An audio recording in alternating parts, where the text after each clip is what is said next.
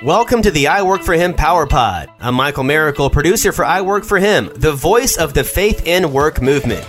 We are on mission to transform the workplace of every Christian into a mission field. Each quick listening Power Pod is designed with you in mind and jam-packed with kingdom resources to help you connect your faith and work. How will this impact your workplace? Let's find out right now. You know, what does it mean to go beyond business, Martha? Are we talking about socialism? No way. We're talking about the real reason behind enterprise, the biblical reason businesses exist. There are so many. We're going to focus the conversation today on redefining ministry so that we recognize the marketplace as a huge mission field in order to change the world. Lonnie Ginger is the CEO of Wilkinson Corporation, and he's got a passion for excellence in business and ministry, and he wrote a phenomenal book called Beyond Business: How Your Company Can Build a Better World. Lonnie hails to us from Washington State. Lonnie Ginger, welcome to I Work For Him. How did you become a follower of Jesus? Well, I was actually raised as a preacher's kid where Christianity and the church was an integral part of my life. In my early years, my experience with God was probably more cultural and about what my family did and following the religion I was raised in. But later in my teen years, I started to sort through all the cultural and religious elements and really start to enjoy this amazing personal, direct relationship with God. And I would say these days, my passion is about following Jesus as a transformational leader, really following Jesus as a practical, everyday matter. He's my friend and my guide in life and my life CEO, my leader in business.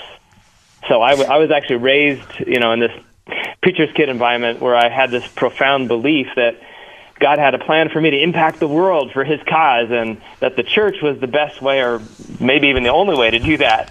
So I took theology, and after a short time pastoring a church where, of course, everybody who was going there was pretty well already convinced, I became convinced that my real purpose was connecting with people who wouldn't normally walk into a church. But the challenge was I didn't even know how to talk to people who didn't go to church because that's all I knew, I was raised going to church, all the time and knew a lot of great church people, but I didn't know how to even relate to people who didn't go to church. So I figured I needed to spend a bit more time outside the church world just to understand how to connect with the world. But the challenge was I couldn't even get a job because, well, with a theological education, it's a little hard to get most other jobs. So I didn't have a choice but to start a business, and 35 years ago, just fell in love with the process of building businesses and leaders and teams that make a positive impact on the world for God. And these days, that's my passion, and I experience God in profound ways every day just through how I do business and the interactions he has with me in business, and as I'm talking to people and saying, what do you want me to say to this person? What do you want to speak into this situation? That's how I experience God the most, really, these days. So that's my story in short. That is so powerful. Very rarely do we hear someone who was in the pulpit and changed to an out of the pulpit workplace experience. We are always fighting that tide the other direction. Like it's an out of body experience. Out of pulpit experience. No, but so often, Lonnie, we run into the opposite, don't we, Jim? Where somebody says, "I'm going to leave business and go preach from the pulpit because I feel like that's the only way I can reach people." Where you have got God's idea that, we need preachers, we need people to be teaching us, but you realize that shoulder to shoulder every day in your work environment, God had a big plan for you. Yes, and honestly, it wasn't an easy journey for me, and we might talk about this later, but felt guilty for a lot of years for leaving my highest calling and this internal angst that somehow I wasn't doing the most I could do for God. And it's really just been more and more in recent years that God's helped me sort through that, where I now feel like I am in my highest calling, for me anyway. Yeah. Well, I want to talk about that because, this is an issue we deal with across the country. As we travel across the country, Lonnie, we hear from people all the time like, I just want to quit my job. In fact, I just wrote 2 blogs about it today. I want to quit my job so I can go into ministry. I want to quit my job so I can go be a pastor. Why did you feel guilty? And what's this thing, highest calling? Is there such a thing as callings that are superior to other people's callings? I mean, is there a ranking system in the kingdom when it comes to callings? Well, I don't think there is these days, but I certainly felt that way early in my life, where my prevailing paradigm over the years was that the world of building businesses to create happy customers and the world of building church to create happy followers of Jesus were very separate and distinct. And of course, I tried to take my faith into the work world, and I tried to take some basic business savvy into the church world, but it seemed quite normal for church and business to be very different spheres. And it wasn't really until I entered this, what I call the second half of my life, and started focusing more on meaning, that I started experiencing more of that angst. Like, if I was really living out this higher purpose, I'd be doing more in the church. And, we actually 20 years ago started a ministry called Ministry Advantage that coaches pastors around the country and around the world on leadership skills. So I've done a fair amount in the church world. So I was thinking, I should do more with that. Because when I was in the business world, I felt I should be focusing more on the church world to do things that, quotes, really counted for my life mission and legacy. And when I was in the church world, though, I had this similar, gnawing angst that I needed to do something in the business world that could effectively change society in ways the church world didn't seem to be doing. So really, the enemy had an awesome time messing with your head for decades. Yeah, that's a good way to put it. It was for decades, and it was really just a few years ago that I felt convicted to write a book on this subject, and it wasn't because I had any ambition to be a published author at all.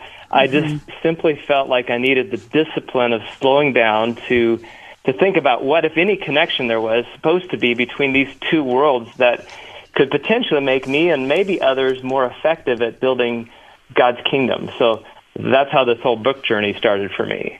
Have you gotten past the guilt and been able to talk to other people about the guilt and the lie behind if you really want to make it back to the kingdom, you got to work within a 4 walls church. You got to be a pastor or a missionary. Have you been able to defend that lie out there in the marketplace? Yes, I'm definitely way past that now. I mean, I think for me, part of it was realizing, that this bifurcation of the good things the conventional church does for society from the good things business does for society, that came from this thing I now call the dualism disaster, which I'm sure you've had people talk about on your show before, the idea that business is secular and worldly, while religion is somehow spiritual and godly. That's not the biblical paradigm. It's not the paradigm Jesus had. It's not even the Jewish paradigm. That paradigm is that that Jesus would have grown up in is very different. So talk about was business God's idea? Oh man, you're going to get me started, aren't you? I am.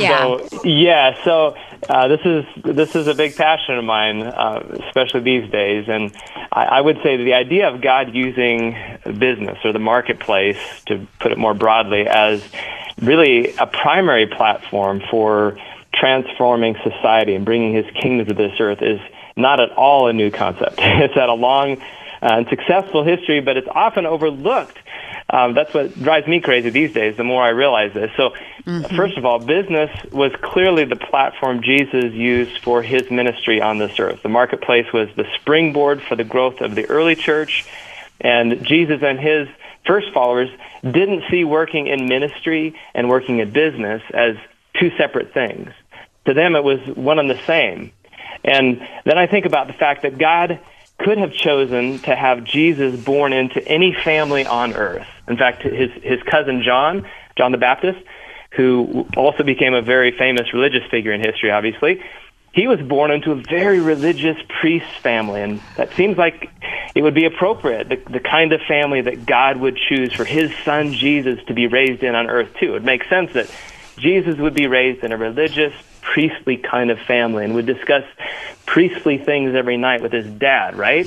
But no, when God decided it was time to show up on this earth with, you got to believe, was his ultimate demonstration of what he's like. When God decided to penetrate the kingdom of darkness with the kingdom of light, God chose to show up as a business leader. I mean, Jesus was literally even born in a place of business. There was, as you know the story, there's no room in local motels, so he was born in a stable, which was the equivalent of a garage or service station where the common vehicles of transportation. How about it was that's a great way to look at it. I thought it was an Airbnb. You thought about that? It's like an Airbnb. Yeah. Guy had an extra room. That's where donkeys were refueled and repaired, right? That's hilarious. So Jesus was born in a business. He was born into the family of a business owner, not a religious leader or a political leader. As we all know now, his father Joseph, he owned a regional construction company. As near as we can tell from historical and biblical evidence, it appears that Jesus' father probably died when Jesus was an early teen. So as the oldest child in the family, Jesus would have taken over as CEO of the family business. And we don't know exactly how large Jesus' business was, of course, but we do know that at a minimum, it created enough profit to provide for at least the 8 people in his family, and I don't know, probably some relatives and widows and orphans too, knowing the character of Jesus, right? So here's what gets me. The grandest strategy that God could think of to establish his kingdom on this earth was to come to this earth as a business person. Think about that. And by the way, some people say, well, maybe that was new with the New Testament, but the concept of using business and entrepreneurs as the core of God's strategy to change the world started way before Jesus showed up on this earth. Like the Old Testament talks about how God chose the nation of Israel to develop a model that would show the world what it looked like when society established a culture under the leadership of God, right? So God started this whole nation transformation strategy with the nation of Israel with 3 great leaders who were to become the fathers of the first of many nations that would follow God's plans. Those leaders were, of course, Abraham, his son Isaac, and Isaac's son Jacob. So Abraham, Isaac, and Jacob were 3 generations of prolific entrepreneurs. Right. Most people, for some reason, when they think about the key characters in this Old Testament story, they bring up images of rabbis and prophets and kings. But the reality is, when God launched that strategy to transform and create a model nation under his rule and reign, he chose to build it under the leadership of 3 generations of Jewish business leaders. Okay, so Jesus was born into an entrepreneurial family, had to take over the family business as the eldest son, probably in his teen years. So he was a business guy. A business guy. Okay, and you're saying that the forefathers of the Christian faith and the Jewish faith, Abraham, Isaac, and Jacob, they were business guys. So did you learn that stuff in seminary when you went to seminary? Oh, I wish. No, unfortunately. What do you mean? I mean, they teach you the Bible in seminary, right? They do teach the Bible, but it is through the lens of historic Christianity, which is largely focused on the conventional church paradigm, where church is about what happens in and through the programs of the local church. And wait. Through the lens of conventional Christianity. But wait a minute. So you're saying the Old Testament, though, the Jewish documents that we have part of our Bible, the Old Testament, was about these 3 business guys that launched a nation by the power of God. And you're saying in seminary, they didn't teach you about the business side, they taught you about the religious side? Yeah, pretty much so.